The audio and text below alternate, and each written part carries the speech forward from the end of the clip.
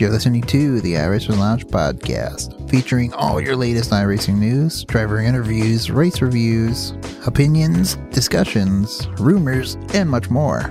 Now here's your host, Mike Ellis, and Sim Racing Chewy Side. Welcome to the iRacers Lounge. I am your host, Mike Ellis. iRacers Lounge is the podcast for the iRacer, where we talk all things iRacing in a casual setting. Joining me are the usual characters, Chewy Side 55, Carlos, Brad Wren, and Brad Miller. How you doing, guys? Doing good. In stereo there. So I'll start off tonight with the Peak race, the Peak Antifreeze series. Actually, they didn't race, and they're not going to until June 29th, and that'll be at Chicagoland. So we'll talk about that when that comes up and goes on by. Did have the 2016 iRacing World Championship Grand Prix this past weekend. It was at Imola. Looked like Martin Kroenke won. What didn't seem to be much information available. I couldn't find the normal the recap video that's normally posted. So, but just like with the Peak Antifreeze, after this race, they're gonna go into their summer break for a couple weeks. So we'll have a couple weeks before we have any more of the Grand Prix races. Yeah, the checkered flag flew and the laptop fell to the ground and they were done, right? Vacation. Yeah. Like I said, couldn't find much. Kind of looked at the forums and a little bit of discussion about the race, but not much more other than a few people, giving some accounts about good race, bad race. But looks like it was probably just a typical Grand Prix race. Yep. Yeah, I looked around a little bit too and didn't see much. I was kind of surprised by that. I did see a Twitter from the team that won mentioning, the winner, of course. So, cool. This week in NIS, we were off getting ready for Sonoma. And what did you guys do on your week off? I ended up running some truck races, some A-Fix, some A-Open, and lost a lot of I-rating, but had fun. Took it as a week just to kind of relax a little bit. Didn't do much. Just kind of goofed around. I decided to get on the rig and actually ran a GT3 race last night. So that's the first one of those I've ran probably close to, 7 or 8 months. So enjoyed the off week and don't get another one till August, and that'll be the last one till we shut it down in November. Yeah, I also took advantage of the off week and didn't actually do any iRacing that I could recall. So it's been really hot here. It's like 120 yesterday here in Phoenix. So just trying to survive the heat and getting in the hot rig in front of the 27-inch monitors. It gets pretty warm even with the AC on. So. Yeah, no, it was nice that it coincided with Father's Day and stuff, so it was made for a nice weekend. Didn't have to worry about, trying to work on setups or any of that stuff or try to squeeze the last race in. Well, like you said, it's the calm before the storm here as we head towards, the chase in Richmond and so forth. No breaks until August. Yep, start the summer swing. Yeah, and with Sonoma coming up, just on our small team, there are people that are licking their chops waiting for Sonoma, going, oh boy, and then there's people on our team going, oh no. Yeah, I'm oh no. Brad's one of those. Yeah, me too. Keep it on the pavement. Yep. So let's talk a little bit Sonoma, looking forward. You guys had told everyone on the team, get some laps there in this car because it's quite different with the downforce package we're running and so forth. And can you guys talk about that? I mean, I didn't get any laps. I know some of you did. Like Carlos probably share, but it's just hard to find grip. I mean, you really have to be patient on the throttle. There's no grip. There's none at all. It's like it was last year in a way, but worse. Yeah, I think my key is keep it on the pavement, Yeah, I mean, when you look at Sonoma versus Watkins Glen, I mean, historically, Sonoma is a less grippy track to begin with, so now you go ahead and add in the lower downforce. I think it's made it very difficult. So, got to keep it on the pavement and hopefully, get a good finish. Well, there's like maybe 3 places on the track where the downforce comes into play, but other than that, you're still having to manage your rear wheels. Yeah, I mean, I can't. I don't even want to try to think about if we weren't, if we had the full horsepower, if they weren't running the, with the engine package where it's basically detuned a little bit, it would be even more frustrating. Right. Yeah, and even trying to go into the turns when you think, okay, I need to hit my brakes about here.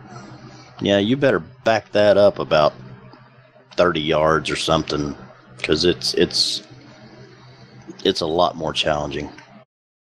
Well, you got to find the limit of brakes and stay on it and keep it there. Try not to go over that because you'll lock them up right away, especially in the stupid fixed brake bias. 69%. It's way too much. Like, seriously, you can feel like, especially going into one, you get on the brakes and the thing straightens out because it won't turn. Okay, so question here. I mean, whoever's making the set, Ray Alfala, David Cater, I don't even know who does them.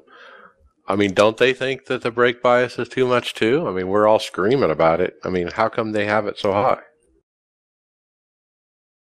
Well, I think it's part of the nature of trying to make a setup that I don't want to say is difficult to drive, but I don't know. I sometimes I don't understand the theory behind the fixed setups. Yeah, easy to drive, but not, you don't want to lock the back tires every time you get into the braking. With the front, right? Yeah, I mean, you come into the hairpin and it just chatters. I mean, it's just the whole way. So, let's talk brakes real quick. The way that Carlos brakes for a corner is quite different from the way that Brad Rinn brakes for a corner. I mean, do you think you have an advantage, Brad, because you have a hydraulic? To a degree, not with the setup. But yeah, I mean, if I can tune the car to my liking, yes, I believe with with high end pedals and with hydraulics, it's much easier, to find the threshold braking point, because it's like any real car. Once you get into hydraulics, it becomes muscle memory versus positional memory, that you get, say, with a G27 or something like that. Right. Carlos, what do you think? Are you a disadvantage or? Oh, hell, I don't know. You're pretty quick around there, so. I think for me, no matter what, I'd probably be running the same way. Or, just get used to the track in a certain way. Right. Yeah, he's just quick. Yeah, I think familiarity has a lot to do with it because I got these new pedals, these V3s, right before Bristol, and I put my G27 pedals back on because I did not want to try to learn something new at Bristol. Right. Where braking is a lot. So it's just personal preference, I think. But I think once you get used to something and you're more familiar with it, the better you get with it. Well, let's see, Mike. Mike is one of those ones that has hydraulics, and it shows at a lot of braking tracks like Phoenix, Martinsville. He's able to just throw it in there much further, let's say, than I can. Yeah. I find a little advantage in it. But yeah, that advantage sometimes turns into you're overdriving the car because of that. You think you're doing something good, but you're actually overdriving, which is actually bad. And I would agree with that. All right, well, let's move on. The next topic was the Rubens Barrichello Challenge. We talked about that in the last podcast, but it happened. And RaceSpot put up on their Facebook the last lap, which is amazing. So go check that out. And it's like a three-way battle between Rubens himself, Vitor Gens, and Bruno Do Carmo. And it's quite a finish there, as these three battle it out for the win. This is what we want real Formula One to look like, is what these guys are doing. Yeah, I think what were they using, the Formula Renault cars? Yeah, the new one. Yeah, I just think it's neat that you get the real guys that will. He chose to use iRacing as a platform to, raise awareness and then I guess raise some money, for his foundation or charity or whatever it is. I just think that's pretty cool. Yeah, 4,400 views so far on that video, so a lot of people see that. Yeah, and I think I mentioned, in the last podcast, Rubens has been a sim racer for many years, so this is nothing new for him. He's been doing it for quite a while. Yep. What other sports star are we going to talk about here? Actually, a pretty neat article popped up this week about NFL lineman Ricky Lumpkin. I believe is vying for a spot with the Colts. But apparently is a diehard sim racer by night. So I'm trying to picture this really, really big guy in a Oboto cockpit like I've got. But Ricky's big dude, and but really enjoys esports. And one of the quotes out of the article says, "If you're not competitive, it's not for you," Lumpkin said. "There's nothing wrong with that. It's not for everybody. But if you're a true competitive person, if you like to compete, esports is where it's at. You'll get some of the best competition out there, young and old." So, I think any professional athlete, first of all, is going to be very competitive. I think it's pretty neat to see, him carry that competitiveness on into the, into the sim world like the rest of us. Yeah, I like that. I mean, it's a big endorsement because a guy that's so competitive in NFL, and he's sitting down and racing us and he's getting that same competitive feel that he gets on the field. That says a lot about what's going on with esports and sim in general, Yeah. And people have asked me, why do I do this? As being someone who used to race, there's nothing like the thrill of racing. And this is as close as I can get to, to that same adrenaline rush that I got when I did it for real. So it's, if you're a competitive person, everything becomes a competition. My wife jokes with me all the time that, I can turn anything into a competition. So if you're a competitive person and you want to win, any sort of esports, but especially if you're into racing, I think iRacing is where it's at. Yeah, pretty cool. And we got another real athlete who had an interview about sim racing this week.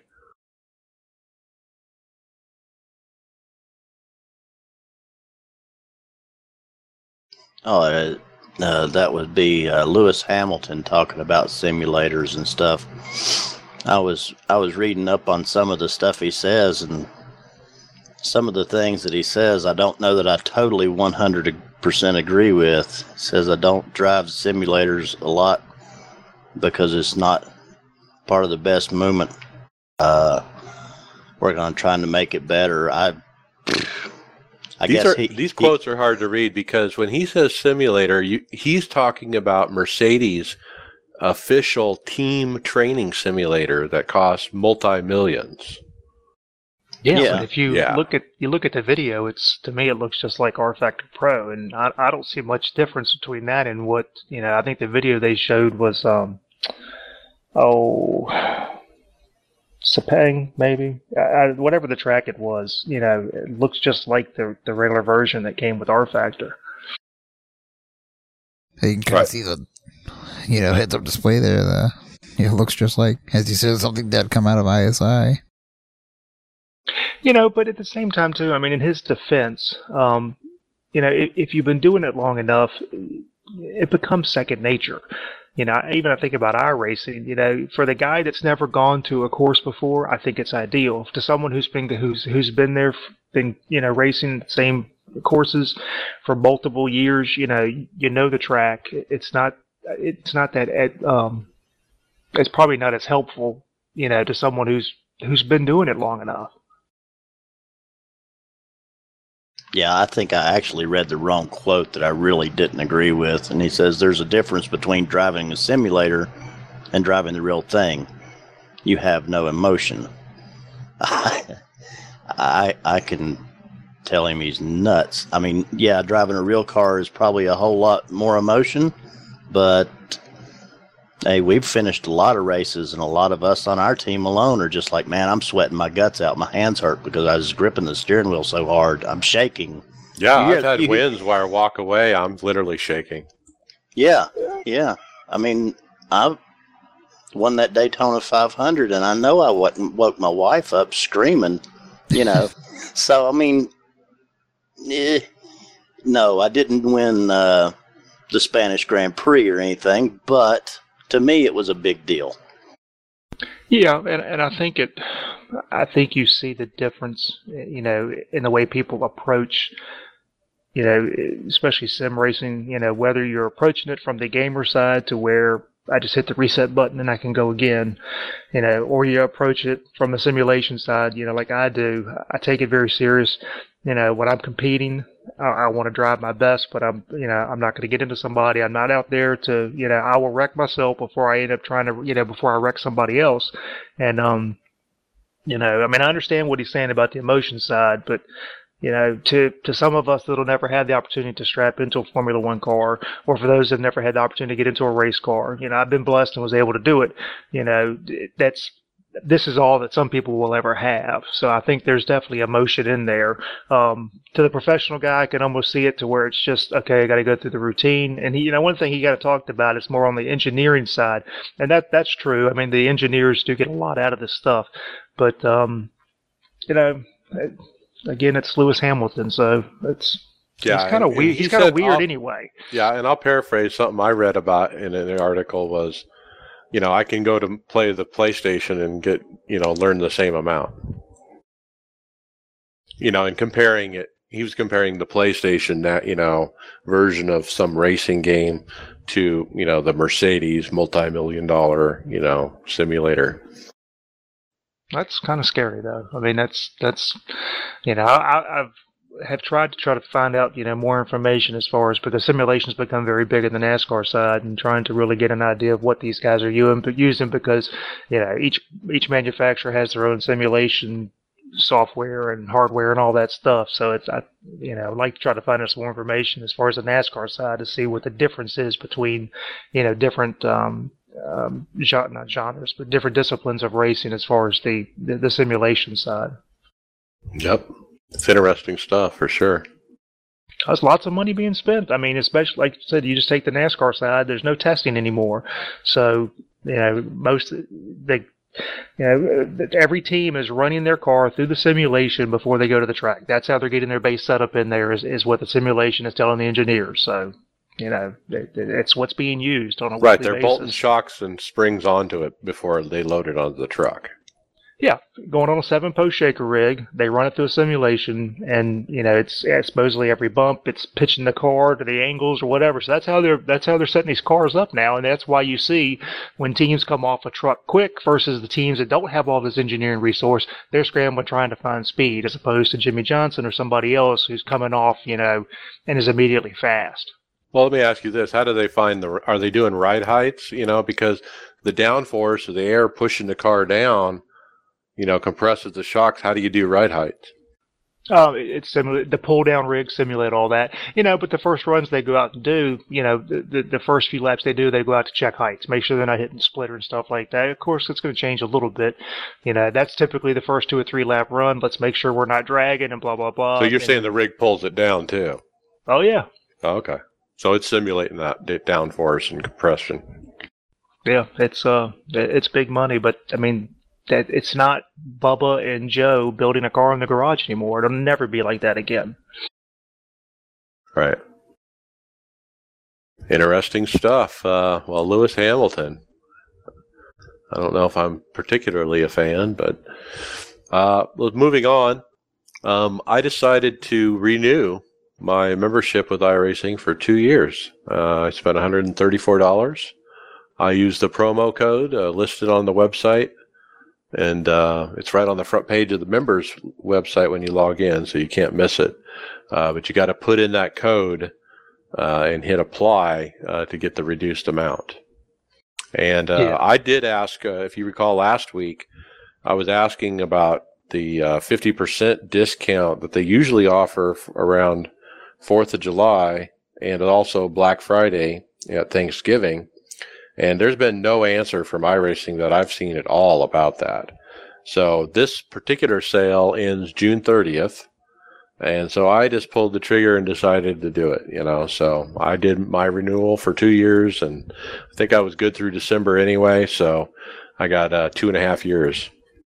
Yeah, I'll do mine before the end of the month. So I've already planned to do it. I'm rolling the dice. Well, looking for the 50. I'm going to do it. My guess is, and Mike, you touched on it last time too. My guess is they'll probably do this again. This will be the new 50% off. It's not 25% off, but this will end up being the new deal that they'll probably do around, Black Friday or whatever. So I'm just going to go ahead and pull the trigger and do it, get it done. Yeah, I mean, this is very close to the July 4th date that they traditionally have done it before. June 30th, July 4th, real close. And you're right. Maybe this will be, they'll just do a 25% on Black Friday and call it done. Again, it's cheap. For a hobby, it's cheap. Oh, yeah. Yeah, I'm planning on doing it.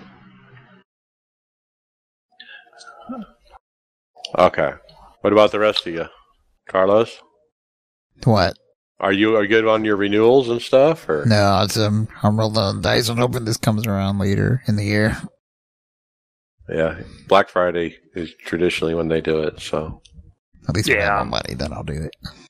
Yeah, I'm sure they will. So, well, they should have some more money because they announced that Le Mans is coming to iRacing later in the year. They released a really cool video last week with a nice sit-down talk with 5-time 24 Hours of Le Mans champion Frank Baila. I think I said that right, Baila, about the highly anticipated track and about his experiences with iRacing. And if you had a chance to watch the video, one, it's just great to watch. Any video footage of Le Mans, but he spends a lot of time talking about speeds and stuff like that, and then gets into talking a lot about iRacing and as an iRacer himself, to the team aspect, to working with guys for endurance races, and really, really cool video that I'm glad that they put together. Not to mention we got to see some great footage of Le Mans also. I did watch this as well, and I was surprised that Frank Biella is an iRacer. I had no idea. But he's very involved in iRacing, and he's in a team, like you said, and he was talking about the new team racing aspect in iRacing where, if you're the guy who goes out and crashes the car, you feel bad for the other, team members, that they're going to have to drive a broken car, kind of thing. And he talks about the emotion behind that. And it's very similar to what he feels in the real race car when he's racing at Le Mans. Yeah, Carlos could tell us about what it feels like to wreck it, and I could tell you what it feels like to where you can't get back in it. So I did both the last big endurance races. I wrecked the car in both races, except I killed it in Sebring. Everyone knows that. Hour and 7 minute repaired. Pretty sure they had to cut me out of the car. Yeah, but it was really cool though to hear him talk about it as someone who's, again, a real racer, as, on race teams, handing cars off and stuff like that, and that he gets the same emotion out of it. And, to be able to do an endurance race, whether you're a big road racer or not, whatever, it's really cool though to know that you've got to protect that car because you're going to give it to the guy behind you, and you got to get back in that car, so you're hoping that those guys behind you are going to do the same thing that you did. Yeah, it was very interesting. If you're into endurance racing at all, you should definitely check this video out. Well, and even aside from that, just the team aspect, I thought a lot about us, Tifosi Racing, about, the amount of time that we spend working on setups and doing stuff like this to get prepared for a week. And it's a team, it's a whole group of us that work together in order to make this happen. And we see the results and we all can benefit from it. But, it's no different than what the real guys do. I think when we had the guys, I think, from One Up. I mean, you heard a lot about all the work that they put into it.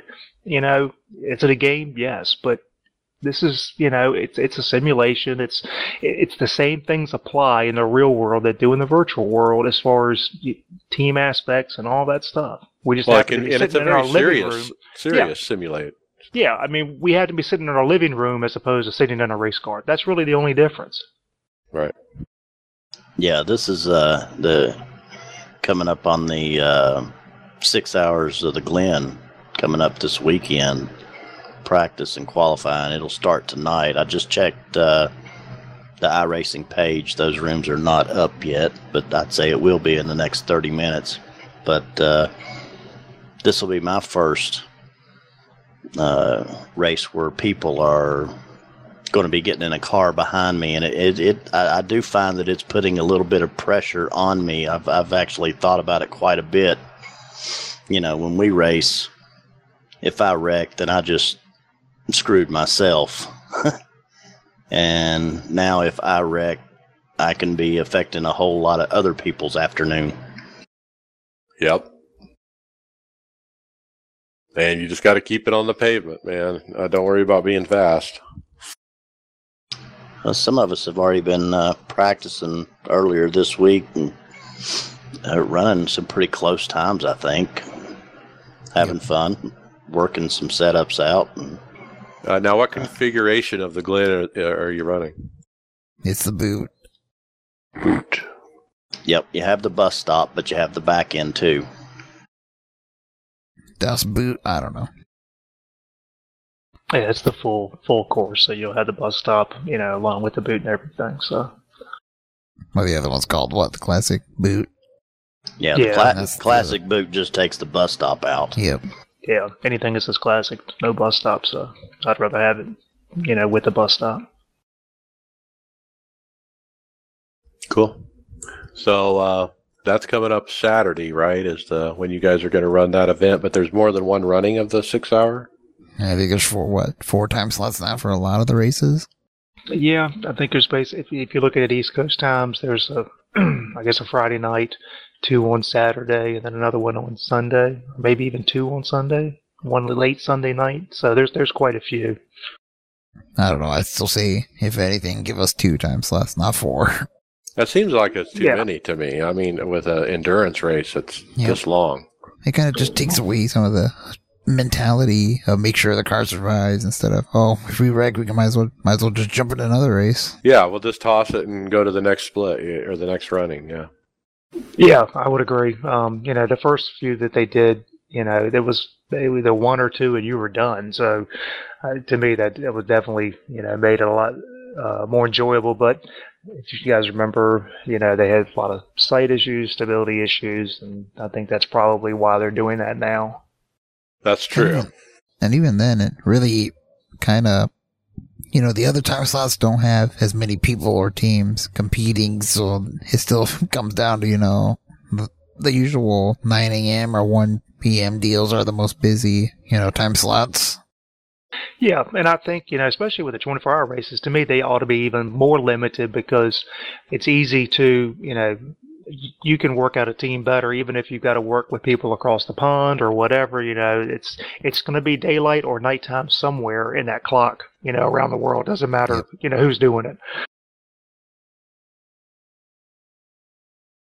Yep. All right. Moving on. Let's talk reported issues. I found a forum post where somebody reported the IndyCar DW12. It does not have a fuel tank of any kind. And they posted pictures of the car and stuff. And sure enough, you can see the hole where the filler goes in, but there's nothing inside there. And it's hollowed out. So it kind of looks strange. And iRacing acknowledged it, and they're going to fix it. Was this their attempt to recreate Formula E or anything? Trying to get rid of fuel mileage races?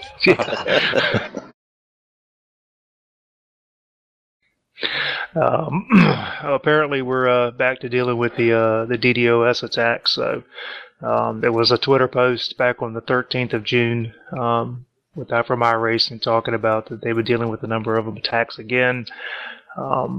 So there was multiple posts about it, and one of the posts says, I'll remind everyone here that there is a reward, again, for any information that leads to finding out who's doing these. And they went on to talk, as far as about what's the purpose of a DDoS. It says the D stands for distributed, and that means it's coming from hundreds or thousands or more computers, means it's pretty hard to trace.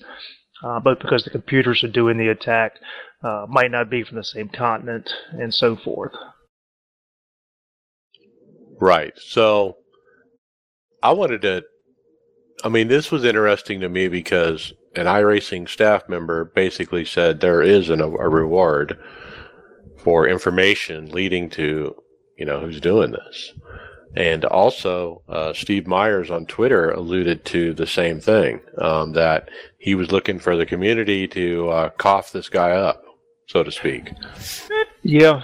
One of the members, posted on there, and I think one of the staff members said they were going to steal it. But they said, think of it like this: a guy wants to stop you from being able to use your cell phone, so he pays 1,000 people 1 cent each to call your phone at a certain time. You might know every phone number that called you, but not the person who paid those people to make the call in the first place. So that's how hard it is to track this down. And apparently, Brad, iRacing even thinks that this may be pretty specific. Yeah, they interviewed him, and a few answers were yes, iRacing is the target. Yes, we know that countries the attack originated and changes utilize blocking at the country and IP levels. Really, a lot of this is, I don't know how you would catch them unless you are just somebody that really, really, really is smart with the IP addresses and stuff like that, which I guess there are people at iRacing and those kind of levels that know, but for the average racer, I wouldn't have any kind of answers for them. Well, I think what they're looking for, as far as from us, is if anybody knows of anybody doing this. So apparently they obviously believe that this is, that iRacing is the target specific, and that it may even be a member doing it, that's behind the attack. So, we talked in previous podcasts that, they've said they've spent as much as 6 figures, just on infrastructure and security, trying to stop this from happening. And, it seems like almost every week that there's something's going on. So, we talked before that, and I think that the general consensus was that people didn't really think this was an actual attack against iRacing, but with them coming out now and saying that they are the target, that completely changes, to me, that changes the entire situation. Yeah, and some of that information I thought was interesting. They were talking about what are they doing to mitigate here. They said, yes, we know what countries the attacks are coming from, but that changes. And they are blocking at a country level and an IP level. So they can say, okay, we don't have any members in Afghanistan or Pakistan, so we're going to block those 2 countries completely. So they're doing stuff like that. They're mitigating at local and ISP levels as well.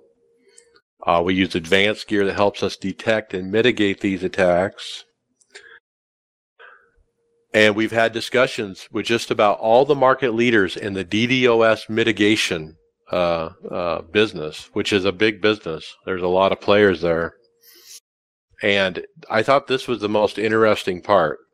He said, if this issue could be resolved by writing a check for a gear or service solution, I am certain that check would be written. Yeah, so it's not about money, guys. No. It's not, and the members need to understand that they're working on this, and it's like the analogy about having someone pay 1,000 people 1 cent to call your cell phone. You could probably figure out who a lot of those 1,000 people are, but trying to figure out who actually paid them is the problem. Yep. So.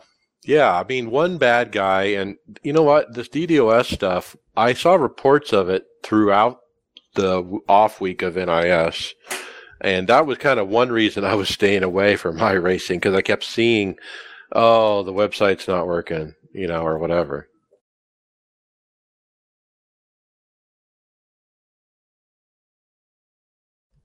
Okay, so next up is iRacing will be coming down for a maintenance period, they've announced, and that will be the 21st, which is tomorrow. So they got a little post-Season 3 release that they're going to do. I think this will be the third one, maybe? Or second. This should be the second hotfix. So we don't have release notes yet, but no release notes yet that I've seen. No, I haven't either, and I was, they were so quick to get the previous build release notes out. I was kind of hoping that we'd have an idea today, if as far as what they're fixing tomorrow. It'll be a surprise. I don't know. Who knows? It might be something to do with this DDoS. Who knows? Yeah. So, I mean, there's a bunch of stuff that needs to be fixed. If you peruse the forums, you'll see it. So, moving on to hardware, there was a post on the forums called "Water Cooling Goes Horribly Wrong." Yeah, this is kind of funny. Well, not funny, but there's a picture he posted of his flooded cockpit. I think he's on a rug too. Yeah, apparently he's I guess he's in a basement and his sub pump failed and started to flood the basement. He's got a nice rig and actually uses a tub from I'm guessing an old kart car, but it's the carpet is completely saturated and you can see just standing water. So looking at the picture, my OCD kicks in because I'm all about cable management, and his rig makes me want to scream. God, you'd freak out then if he's on my desk. Oh, I can't deal with it. It's like spaghetti. Oh man, that is pretty bad, actually. Mine's worse. I mean, there's a little picture in the forum post, but if you click on the picture, it gets big, and that's when I get the hair stands up on the back of my neck because I can see all the cables in the water too. That's what drives me crazy. Yeah, if you look on the right, there's actually a power cable in the water, and so people, tighten your stuff up some and make sure that sub pump's working. Buy a pack of zip ties for 99 cents. Really, it's easy, guys. I can even do cable management. It doesn't look too horrible. I got like 30 cords right here, just all over the place. I can't deal with it. Let me come visit you. I'll tighten you up. Yeah, we'll fix that in like 5 minutes, right, Brad? I always start out that way, and then I add something, then I add something, and then I got crap all over the place. Yeah, but when it's done, then you redo it. You kind of, okay, I'm going to unplug everything from the computer and kind of rewire. Yep. I mean, when I redid mine, back in the spring when I do my normal spring cleaning, and I actually got this plastic tubing that I have everything run through. So I have some of that on my Ubuntu. I've got plastic tubing going down one side, going down the other. And all the cables are nice and neat in there. All you see is 2 plastic tubes running down the back. That's it.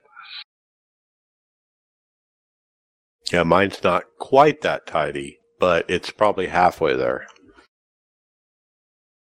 I mean, a big problem I have with my setup is some of the cables are too short to be able to run them the way I want to run them, kind of thing, because they're 3 foot, 6 foot, whatever, and you're just limited by that.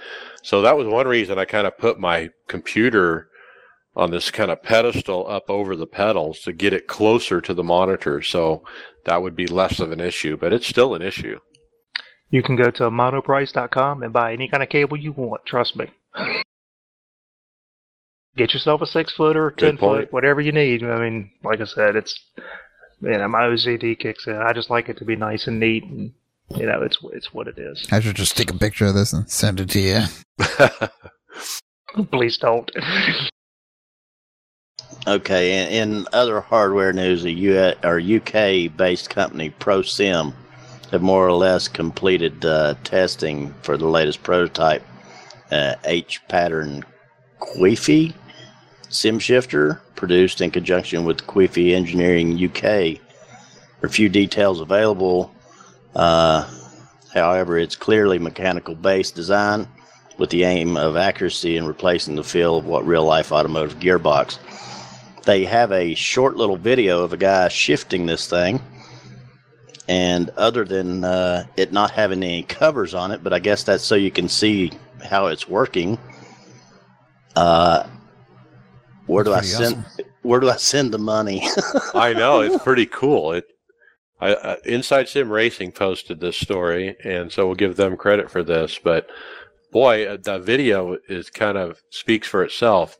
It's a gear shift that's basically really mechanical, so it's got that feel of a mechanical shifter. Yeah, it's pretty neat. If anybody remembers from a few years ago, Todd Cannon was working on one before he ran away with everybody's money. But yeah, it's pretty neat. It's going to be expensive, so get your checkbooks out. 1,000 British pounds he's trying to shoot for. It's loud. It's loud, too. So if you got somebody who's trying to sleep, if you're racing late at night, and you're not going to make your wife happy. Yeah, she'll hear that transmission. You can hear it shift as he, changes gears and stuff. It's, it's a mechanical, click from one thing to another, like a transmission would feel. God, it's like you're slamming it into gear. That's how loud it is. Oh yeah, I mean, I was thinking about, I think I've got the Fanatec, US shifter, so it's the sequential and the, the 7-speed. And that thing is kind of noisy, and I'm trying to picture myself running Sonoma, with that thing in the video, and I'm like, oh my gosh, man, my wife would kill me. So it is like with the same thing with the mechanical keyboard. Oh yeah, just kunk, kunk, kunk. I like this product because there's nothing like it that I've seen.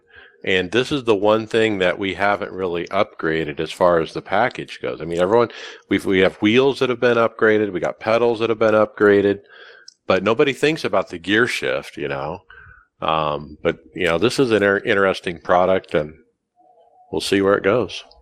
Yeah, all I can say is that the guys that get into the hardware, it is mind-blowing, how much money, time that gets put into this stuff. I mean, there's stuff, we race with stuff that's nicer than what real race car drivers have. Oh, yeah. Yeah, I can see taking that little white ball off the top and putting the Hurst T-shifter on it. And there you go. I'm ready. All right, the next thing in hardware, I stumbled across this place called 4Play, the number 4, Play, Racing. They have a store on eBay, and they have the 80/20 cockpit rigs, as you call them, or cockpits, available, all pre-made and ready for purchase. $800 for a cockpit with triple monitor stand. And it's built out of 80/20. And this is a little different than the other 80/20 projects we've talked about before, where you can go on eBay and buy the parts you need. You come up with a parts list. I need, 3, 2-footers, and I need 15 1-footers, and I need, 26 inchers, and you build it yourself. But this is all put together already. So you don't have to do the thinking and the planning and the project. You just buy it.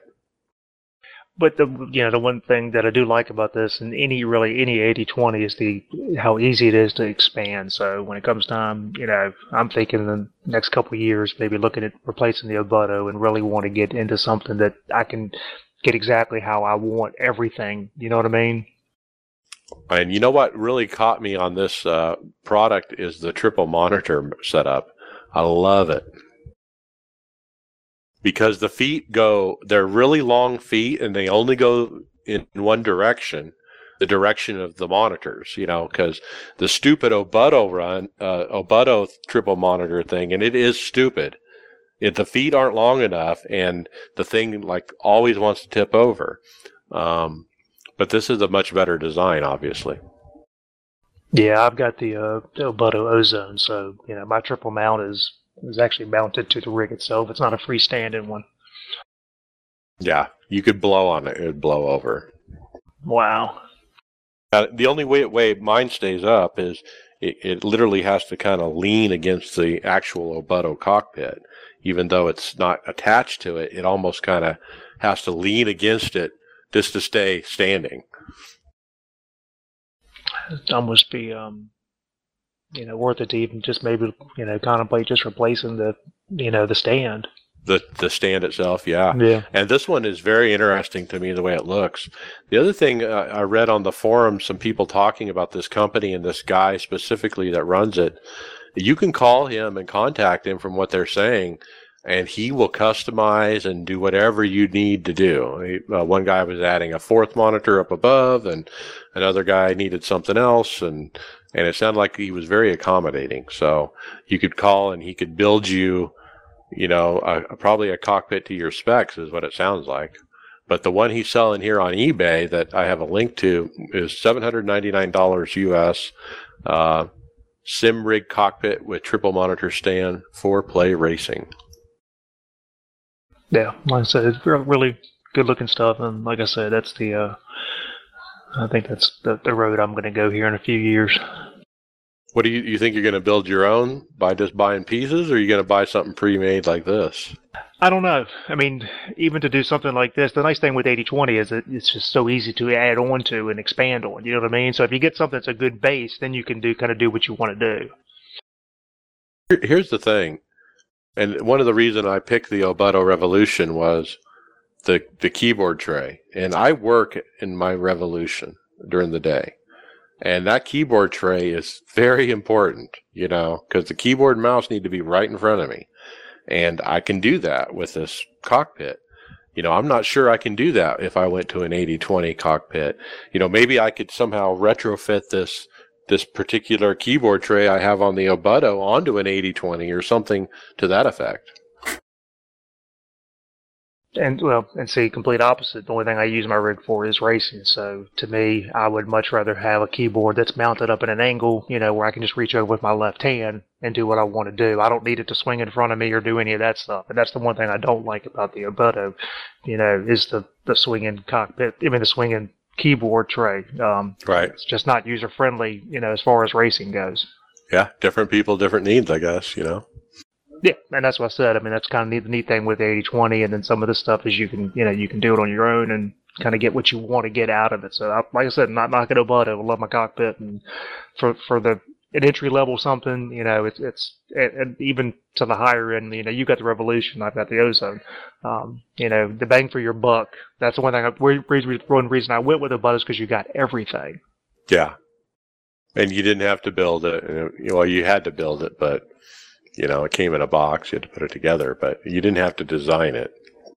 Right. And it was basically, all in one purchase. I looked at some of the other stuff, like sim seats or different stuff, then you start to add on keyboard tray, you add on this, you add on this, you add on, and before you know it, you've doubled the price, and it's like, I can't do that. Yeah. One thing I noticed about this particular rig is my pedals are inverted, and this is set up for, I think, it looks like pedals from the floor. Again, if he's willing to customize stuff, it's easy to build a box. You basically just need, a box, basically. To hang two squares on the end to hang them from, so. You could even use the same brackets we have, huh? From what I'd seen with the people that have mounted, a little bit different. Well, probably could use your brackets. Mine are different because I'm on an ozone, but because yours basically. Well, it accommodates a round pipe. I don't know if it'd work on that 80/20. I'm sure you could find something, but yeah, I've seen plenty of them mounted on 80/20 rigs. Yep. Yeah, I think if I was ever upgrading the rig, 80/20 is probably the way I would want to go. This is the first time I really kind of seen one that's put together by somebody, and they're selling it that way, and it can be customized. So that's very intriguing to me, so. Well, if you peruse the hardware forum, and you'll see guys that post pictures of their rigs, and any of the ones that are the 80/20 rigs, to me, it's like, oh, that looks so nice. Yeah, all the good rigs, all the best rigs are 80/20. So you're right. When you look at the pictures and the people that are spending a lot of money, they're all running 80/20. Yeah, because like I said, it's easy. You want to move something, you can slide it, you can change it. There's a lot of adjustability in that, just in the nature of the material you're using. Now, in this forum post about 4Play racing, one of the discussions was, I want an OSW wheel, but it doesn't fit on the Oboto Revolution unless you buy the small one that's available. I forget the name of it, but there's a smaller motor that's available that can fit on the Oboto mount. But otherwise, you really need to go to a different cockpit if you're going to do any of these other, open source wheels. And that was kind of eye-opening to me too. If you're on an 80/20 platform, and you buy a different wheel, you can adjust for it, like you're saying. Yep. I mean, there's plenty of. I mean, I've seen guys that have a mounted topside, underside. I mean, it's just there's so much stuff you can do, with the 80/20. Like I said, you've got the flexibility, a lot more than something that's already prefabricated, like an Oboto or some of the other ones, that are an all-in-one. Yeah, and that's kind of why I bought the main Performance PC brakes pedals, because they had a specific solution for the Oboto. They had Oboto brackets. Yep, same here. That's why I have a pair hanging under mine. Right, because I didn't want to deal with drilling holes and mounting and trying to fabricate and weld and there's a ton of iRacers out there that do that kind of stuff when they buy new hardware. Not me. Nope. Okay, so that's it for hardware. Next up, listener feedback. We ended up with quite a few this week. One of them was Patrick Smith. Just listened to the episode, first-time listener, like what I heard, had some good information about a lot of things. All right, thanks, Patrick. Eric Godrot Drapro, I think that's French. First listener as well, great podcast, well-paced, and good content. We'll stick around for future podcasts. There was another thread going on Facebook on one of our posts about the podcast that had an entire discussion about the price increases that we talked about in iRacing last week, with several people weighing in on that. Another guy on SoundCloud, user 570488656, said, "Love the podcast, guys. Keep up the good work. I look forward to it every week."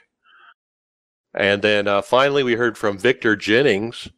"Hey, a quick question. You said in the last podcast you were going to ask Tony if there was going to be 50% discount next month. Did he ever respond? Thanks, Vic. Love the podcast. I listen to every one of them." Vic, we talked about that before. I never heard about the 50%, so I went ahead and made my purchase and took the 25 that they're offering through the end of June. So that's probably my recommendation, unless you're going to roll the dice like Carlos. All right, so let's jump into final thoughts. Brad Miller, what do you got? Good luck this weekend at Sonoma and this weekend at the Glen. Going to be road racing experts by Sunday. We'll see. In Sonoma, if in the NIS, it actually counts towards your oval iRating. I do know that. Kind of quirky. Gonna be a fun week for me. All right, Carlos, final thoughts. It's gonna be a fun. Oh, I don't know. Just looking forward to Sonoma. Really, that's all there is. And plus, I don't know, fun weekend ahead of us here for those 6 hours. Yep. Good luck to Team Tifosi on the 6 hours. You're set up for 2 cars, right? Yeah, we're just running 2 Corvettes. All right.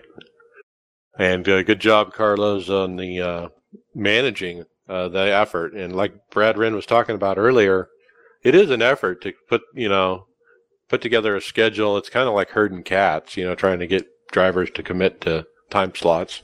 I know I had to change the schedule like 4 times this week. Well, yeah, we had some team members like myself who were initially going to race and then realized, oh, no, I got something else planned and can't do it. Well, 6 hours is a little bit easier to manage than 24. Yep. That's true. Especially going off estimates on time, All right, Brad Wren, final thoughts? Sonoma. Not looking forward to this week. So, just like I said last week, if I could hook a chain on the back of Carlos, that'd be good. But he won't let me do that. So, no, just have a good week, guys, and get through here and head into the summer swing and kind of hoping for some good surprises maybe in this update tomorrow. So there was a problem that I reported that they said it's going to get fixed. So we'll see if it gets fixed, and if it did, I'll talk about it on the next podcast. Nice. Well, my final thoughts are Sonoma. Boy, I'm wishing for a top 15, and that means 15th or 14th.